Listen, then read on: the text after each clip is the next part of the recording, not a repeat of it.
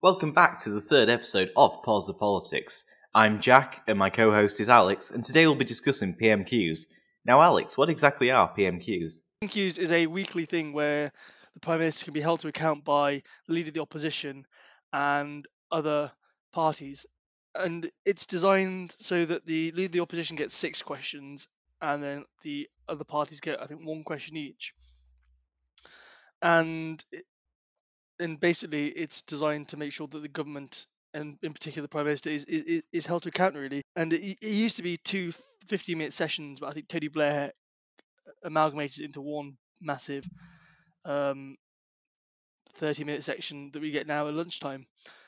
But actually, it didn't used to always be the way it is now. Actually, it used to be that the Prime Minister, like any minister of the Crown, could just be asked questions in the House by any MP, and it actually only took the format that it's done because of Disraeli and Churchill. Actually, it was a courtesy to both of them when they were Prime Minister to have it so that PMQs would be on a set day, so that they wouldn't have to spend all day in the House, basically.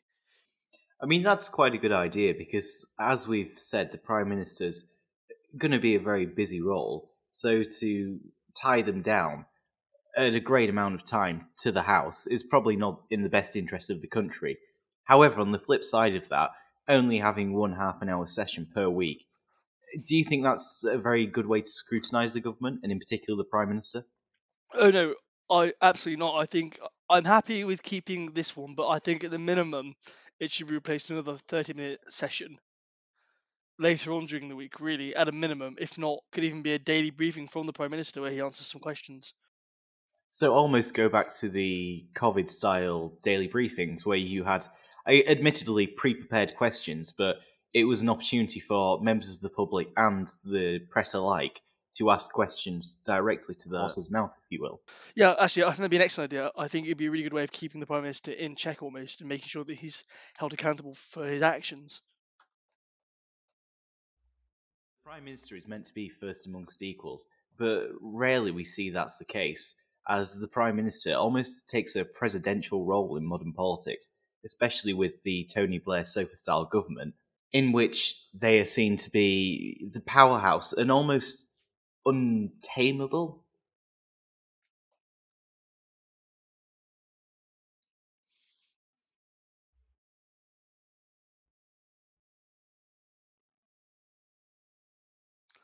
Yeah, actually, I think that's a really good way to describe it. That I think under Blair, you had the consolidation of the Prime Minister's power, because I'd say maybe even under Thatcher, actually.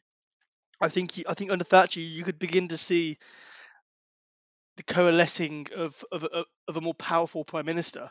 Equally, it may just be to do with the personalities of Blair and Thatcher, because even in recent times, May has arguably been quite vacillating almost in her duties. I think it comes back to the strength of the government, really, because if a government's been given a mandate or a stronger mandate by having a lot of elected um, candidates, then it allows a more presidential in style leader. However, this does also mean that the not the ability to scrutinise as well, because they have more leverage to get things through the Commons easier. I think this leads on nicely to the evolution of PMQs in that it's become more of a time for sound bites, as they're often I coined. would agree with that, actually, and I think you've seen that really under May, particularly under May, with her strong and stable leadership soundbite. And I think actually it shows the impact maybe Yes. of social media. Actually, rather interestingly, if you think about it, people's attention spans have been impacted by social media. They're able to focus less. So it's almost as though the government is trying to adapt to that by having something that's easily digestible, easily sums up everything in like a few words. That's a really interesting point. And could this be seen as a dumbing down of politics? Because politics, we've said before, I think we've actually said it in every episode so far, is always going to be a very complex issue. It's never black and white, it's always a spectrum of colours. So I think this dumbing down, it almost makes politicians worse because they only have to head for the headlines instead of putting in the groundwork. Oh yeah, I absolutely agree. Actually, if you think about it, if you dumb down politics, if you're reductive with it, you don't have any nuance with it. It's not nuance anymore. It's either black or white. It's either left or right. It's not, because by dumbing it down, you get rid of any subtlety almost. It's either this or that. It's not. It's nothing ever in between. That's a good point. Do you think this is going to be the end of? Because I'm leaning towards the end of the skilled politician, where there'd be the skilled orator that could stand on stage for hours and deliver a speech that would have the audience captivated. Because I remember reading a very interesting article about one of my personal heroes, David Lloyd George, and they said that his voice would sing for hours and hours, and people would just be captivated. And I always saw him as quite a skilled politician, and this was shown when he danced through the House of Lords, pushing the people's budget through. And as you said, with these just sound bites and these lack of attention span, I almost think that this is the new age of a very much a simple politician, one that only has to, as you said with May, have a short catchphrase, strong and stable. Because there was a great cartoon from the Times, and it put May's face upon the Elizabeth Tower, and she was representing Big Ben, and it was bong, strong and stable, bong, strong and stable. I do agree that sound bites have become more prevalent, and obviously, I think they're playing a bigger part than they should in politics. But I'm not sure whether or not that necessarily means the death of a skilled politician, because I still think it is important that a prime minister is able to whip up people into a crowd, win over their hearts and their minds. But I do think to an extent that we have seen, particularly MPs, Cameron and May weren't awful by any chance, by any means, but they weren't particularly really good orators or speech givers. Say what you will about Boris Johnson and his politics, but he can give a surprisingly good speech when he wants to. He can whip up a crowd. I had the honour of having a reception with him at the Stadium of Light on the 21st of January, which most people will remember as Brexit Day. And he came on stage in almost a very understated presence, but he came on stage with very few notes, and he gave this speech which maybe lasted 10 minutes. And obviously, it was a conservative room, and everyone in there was going to be a fairly large supporter of the party. But he had people hooked on every single word, and he did come up in his defence only with the names of the constituencies that the Conservatives had won from Labour. So I think you're right. I was probably being very negative, but like you said with the May and Cameron years that we've just been through, there was almost a decline of the orator. I mean, just look at Nick Clegg. Oh yes, we can come back onto Clegg roasting. One of our could be a weekly segment almost. And welcome back to the roast of Nick Clegg. Like, just look at his "I'm sorry" thing when he was apologising for having raised student costs for university.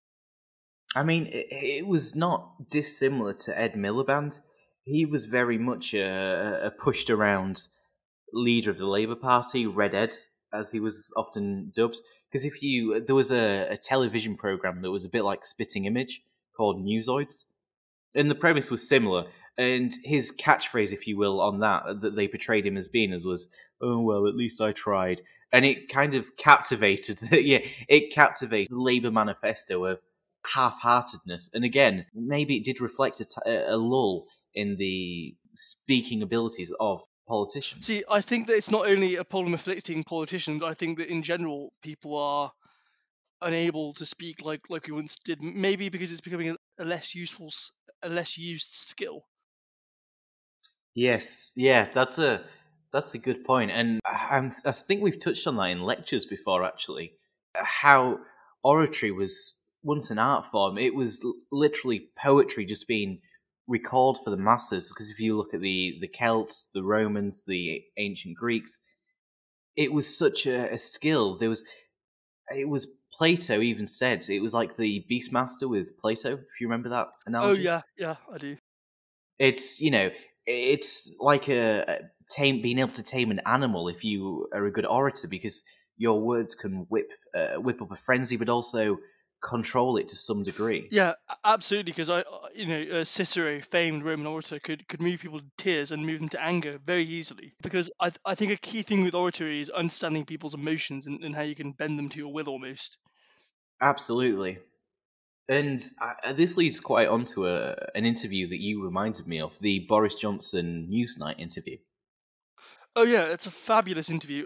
When they're talking about to give speeches, Boris Johnson is saying that you should use less Latin, less Greek words origins. You should use strong Anglo-Saxon words, which is quite ironic, considering considering some of the stuff he often comes out with I think. is often very Do, very do you have a favourite Borisian dramatized.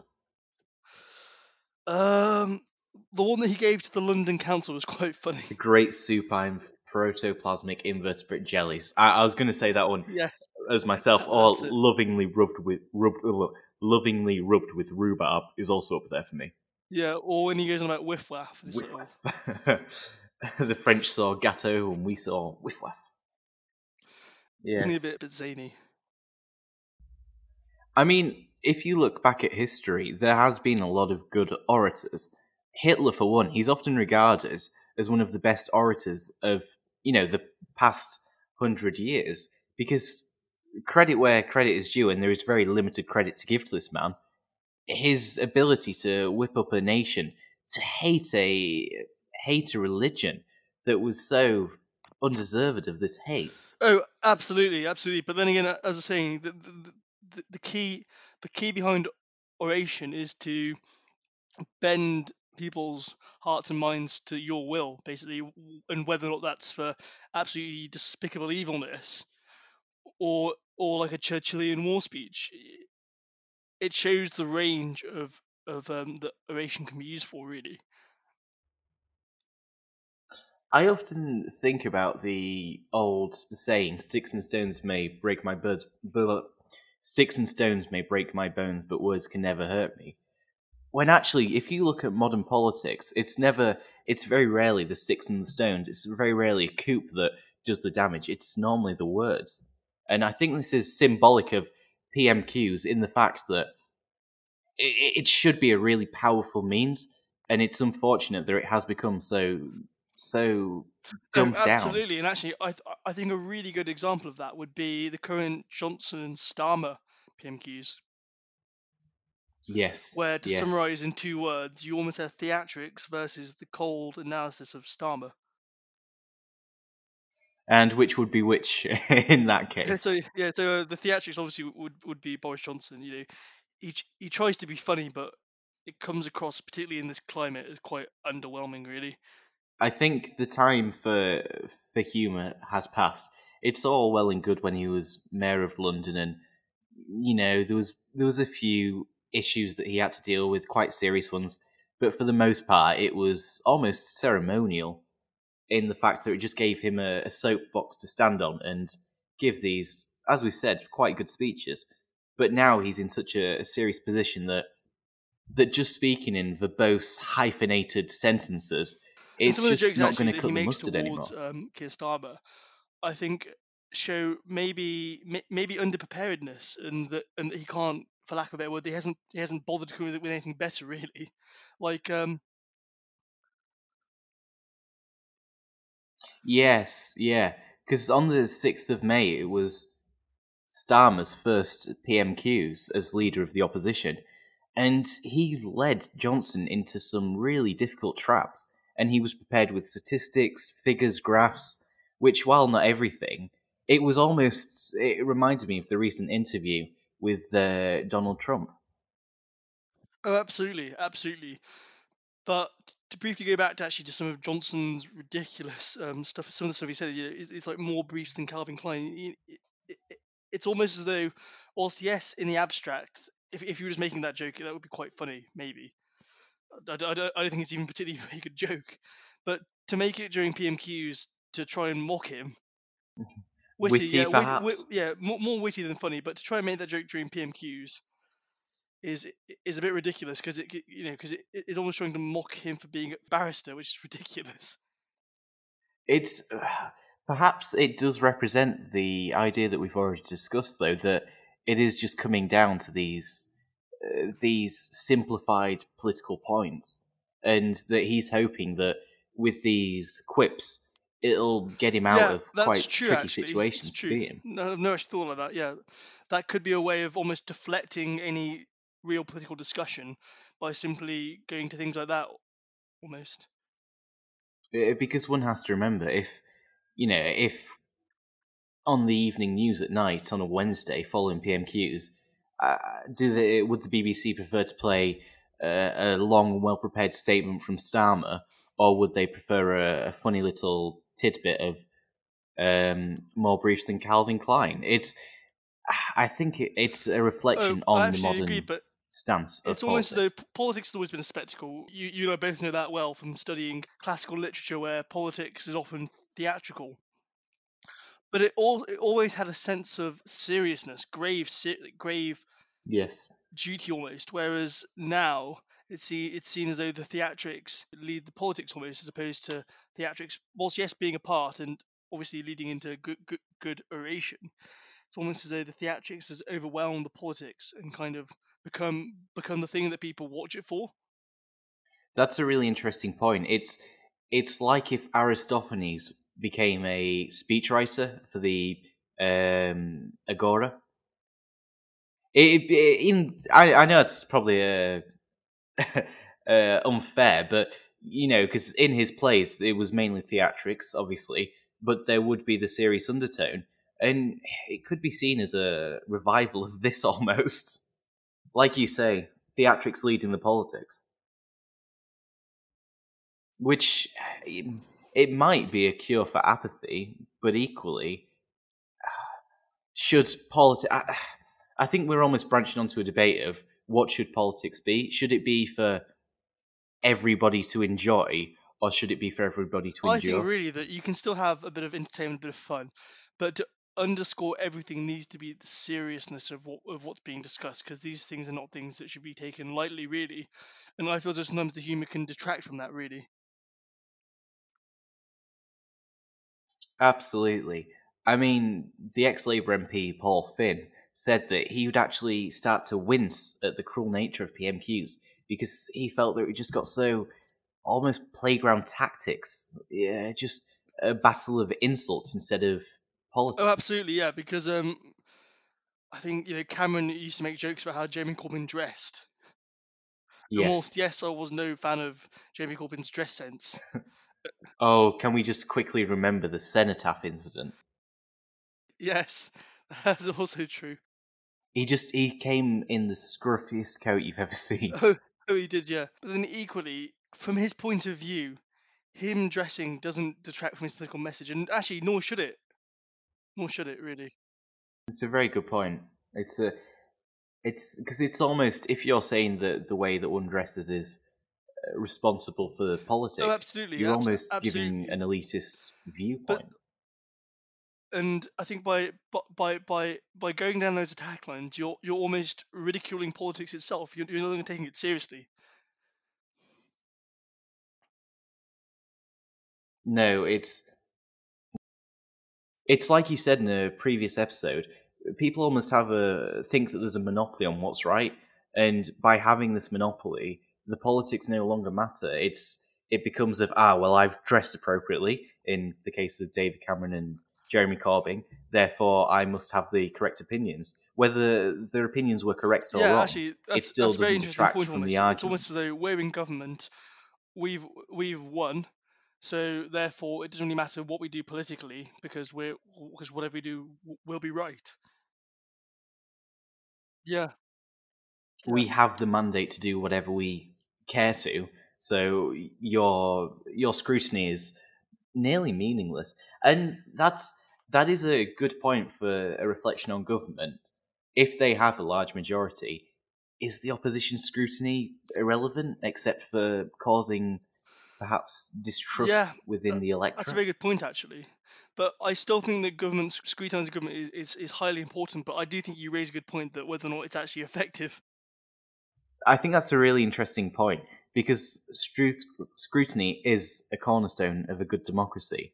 And while it does sometimes make them inefficient, because like Douglas Hurd said, pressure groups are the serpents that strangle an efficient government, it's a sacrifice to efficiency is a sacrifice to make sure that it's working well. Because you could have an efficient machine, but if it doesn't do the job that it's meant to, is it really that Oh, efficient? absolutely. And actually, scrutinising the government could make it more efficient. For example, the government buying all those masks that don't actually work Exactly. for the hospitals that they now have to. That's millions of pounds they've spent. If that had been properly scrutinised, it would have been more efficient.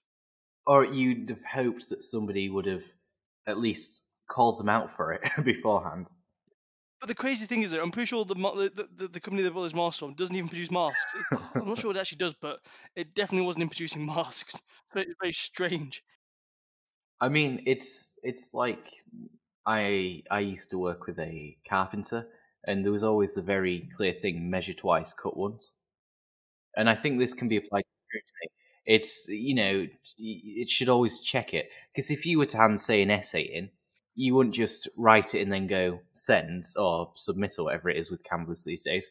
You'd read it, you'd check it, you'd make sure that it was grammatically correct, and this is what scrutiny is there for. It's to dot the i's and cross the t's, and without it, it's we don't get that, and this is where mistakes Oh yeah, happen.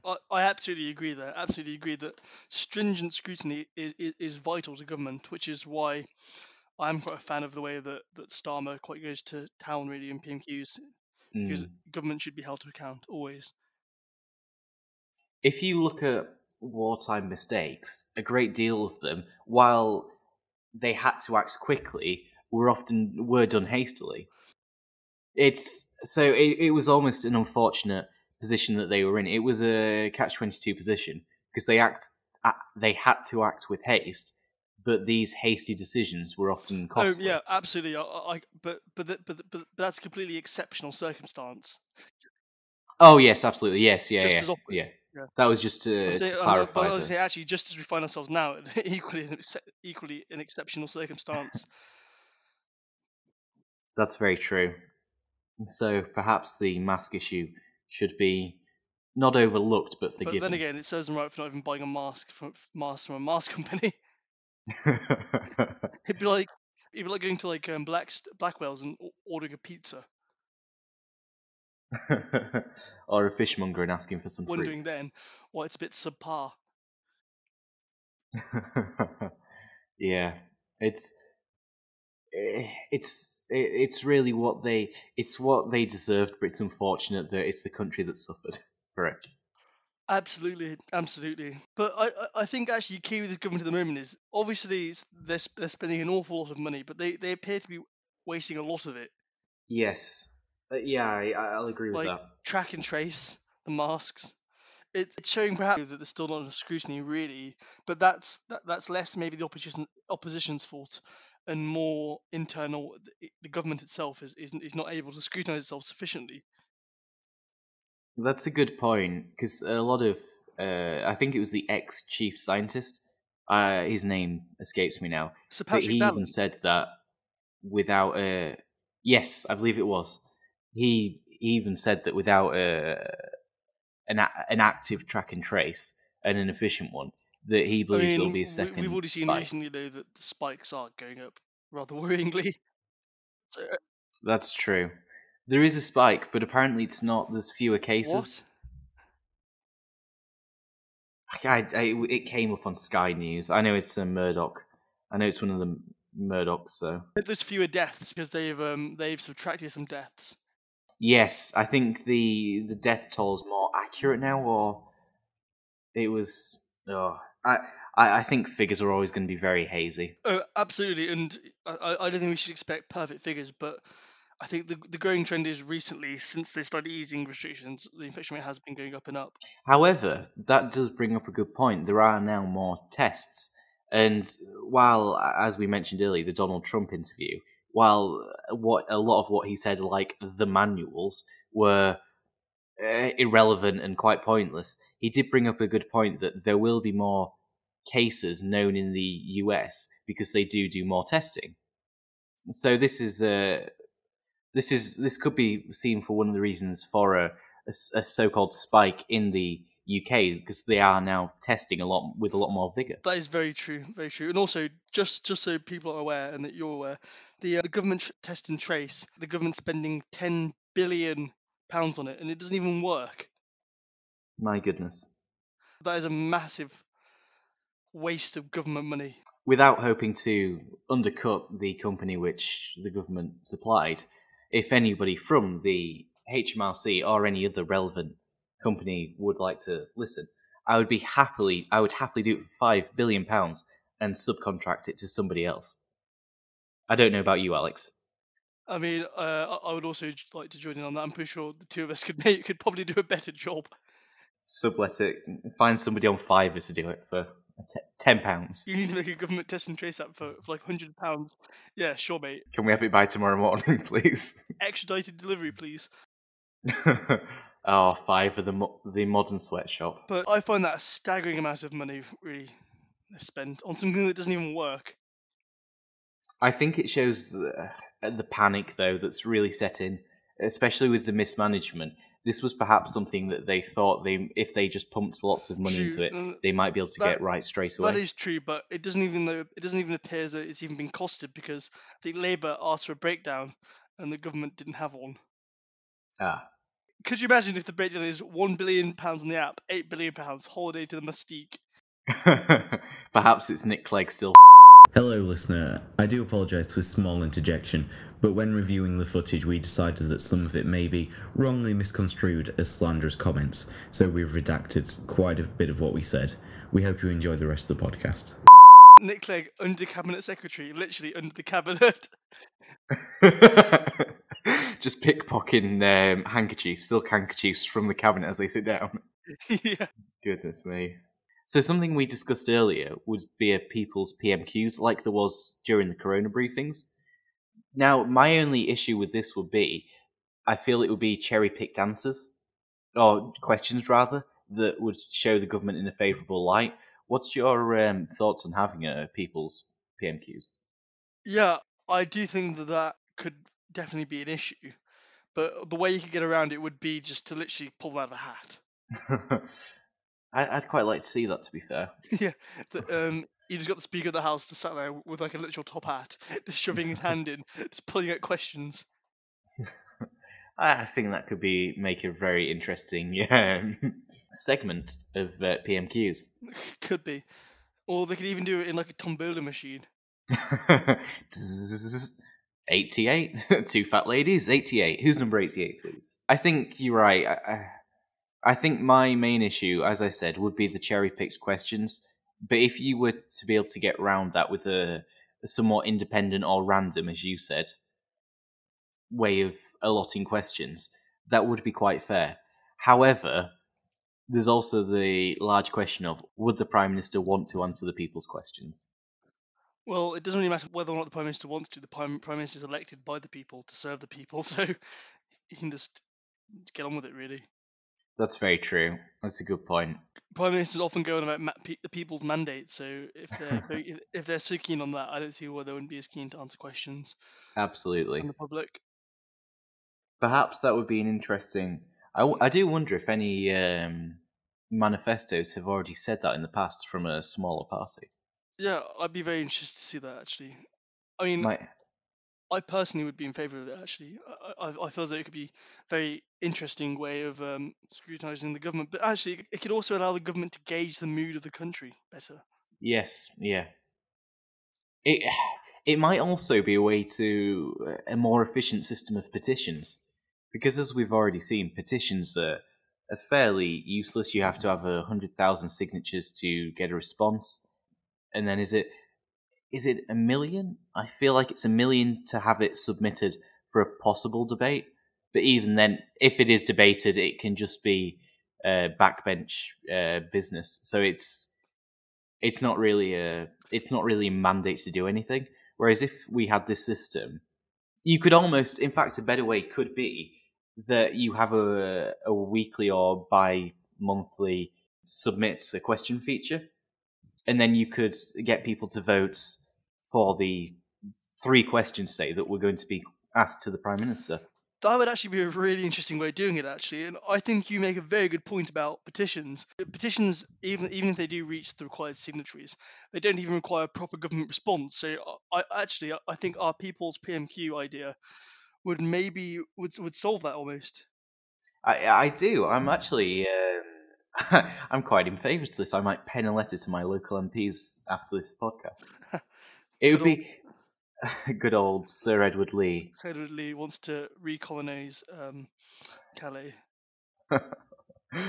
We'll put a link to that tweet in the blog post. That would be a really interesting idea, because then you could still have it filtered by a backbench business committee that would ensure that, you know, it wasn't just some maybe vile comments directed, but it would be a genuine. True. Or some 12-year-old being like, Boris, what's your name, my dog? Boris, can you add me on FIFA? Whatever the youths of today play. No, that. So if you're listening, we're going to start a petition, because as we've just said, they're incredibly useful, and we're going to petition that the government replace petitions with a People's PMQ. Could you imagine that if it just got discussed by the backbench committee and that was it? I think that would be very representative of petitions as a whole. It'd be like the episode of Yes Minister where they're all about, well, in theory we're in favour, but in reality it just wouldn't work. Yes. And they all agree to that, and I feel as though it'd be like that, but in theory we all like this, but in reality, no. I think it would be something that everybody except the incumbent Prime Minister would enjoy. I mean, the opposition would probably love this idea. The opposition would have a field day. Oh, imagine. Because they could send emails out to their members to get them to sign to, you know, support specific questions. This is true. Yeah, but it sounds a bit crazy on outset, but now actually we're digging into a bit deeper. It's not actually that wild. It's not a wild thought, and perhaps it might not cure apathy, but it might be a medicine, if you will, to relieve the symptoms of apathy to some degree. Oh, absolutely, because then people would feel more involved. Absolutely, because even if you don't submit the question, you would be helping to promote a question to be asked. Absolutely. So, the Right Honourable Rees-Mogg, if you're listening, which I am sure you are, as Leader of the House of Commons, we put it to you, sir, to enact this. You'll be getting an email from us later. No, I think a pigeon's more appropriate, if we're being honest. This is true. A nice handwritten letter. With a signed with a quill. Yes. Sealed with wax and stamped with a signet ring. Quite. Another thing I think we were discussing earlier is should all cabinet ministers have like a PMQs?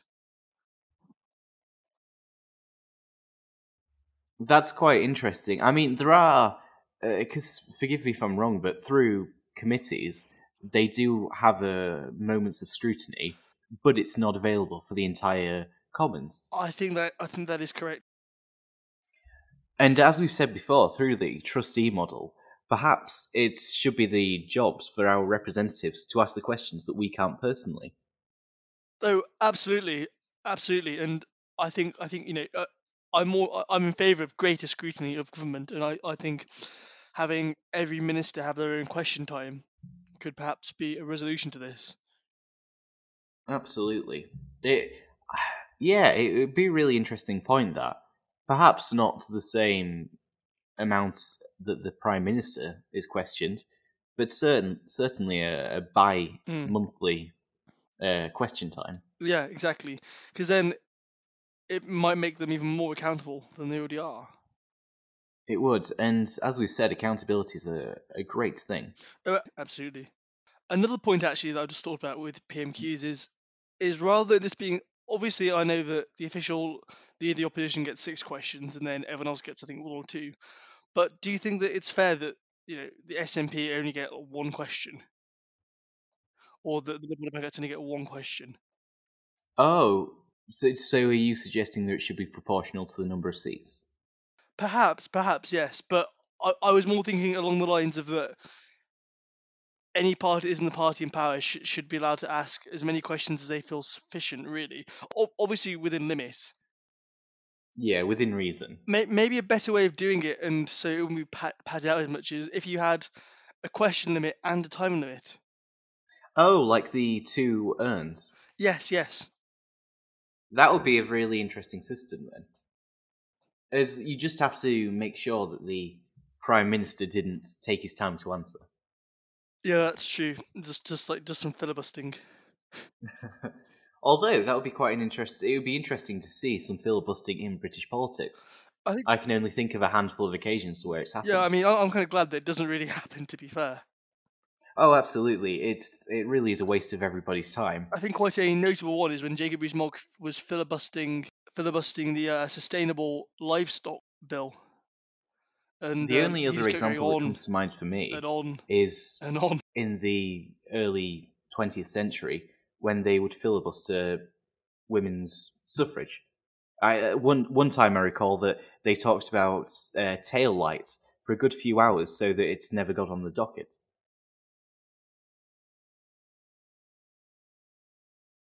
So actually, also I was just criticising the ridiculousness of American politics and their filibustering. I've just remembered that actually Jacob Rees-Mogg, when he was filibustering, read a rather long poem at the beginning.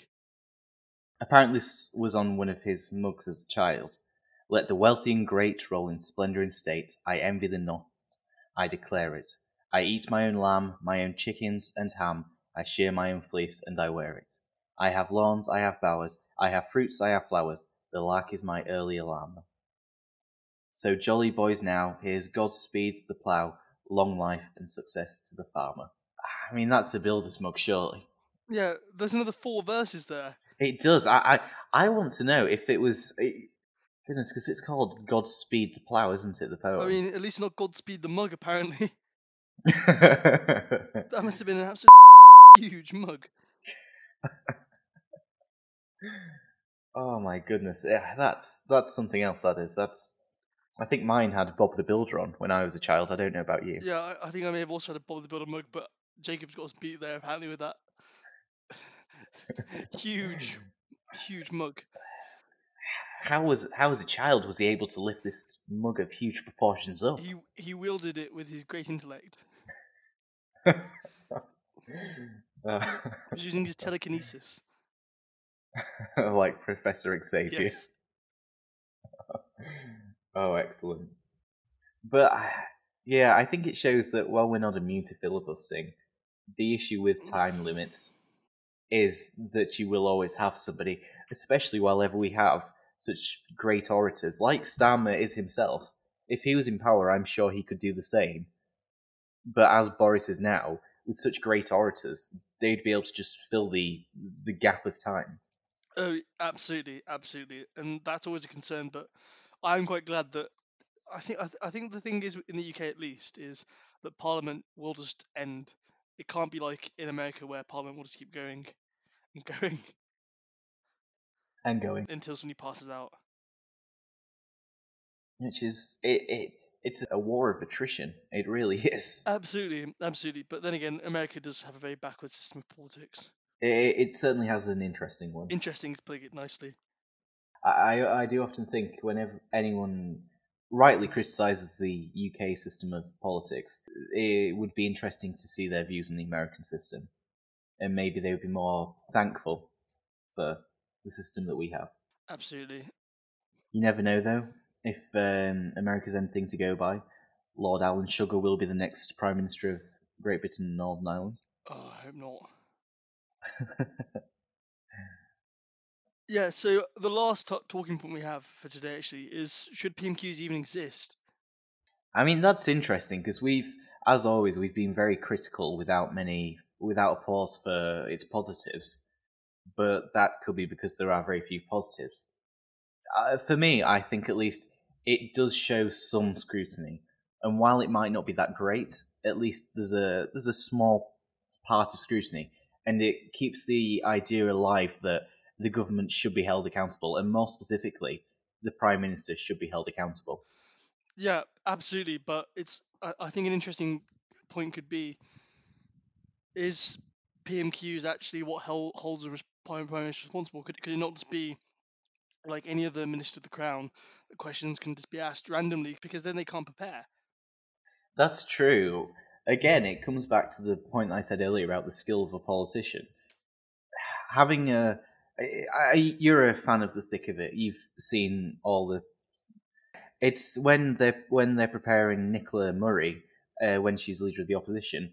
She even says that she has the question, the withering put down, and then the next question or something. And it shows that it's, like you said, it's theatrics, it's rehearsed, because they know what's going to be asked. It's with Corona especially, and care homes, etc. It's clear what the points of interest are going to be. So one has to question whether, like you said, it would be better if it was off the cuff. Yeah, absolutely. I still think that perhaps you could have like a hybrid almost, that 3 questions are known about and the rest could just be random ones. Oh, that would be very interesting. It would be interesting to see how people reacted as well. And you might actually see a more honest and less refined opinion from the Prime Minister, which is always something that can be dangerous but very interesting to see. Yeah, that's very true, actually. Very true. It's like when in an interview a question throws them. Yeah, I've noticed that, and then that's always quite interesting actually to see then how they can recover from that. It shows what they're made of almost. Yeah, 100%. Shows the their skill or perhaps lack of it. Yeah, I fear it's more the latter. Yeah, don't we all? Right, guys. So that's all we have for you today. I'd just like to thank you all for listening to Pause the Politics again. And once again, your feedback would be greatly appreciated. You can leave us a voice note on the Anchor website, and we can work our way through those. So yeah, once again, thanks for listening, and we'll catch you next time. Bye. Excellent.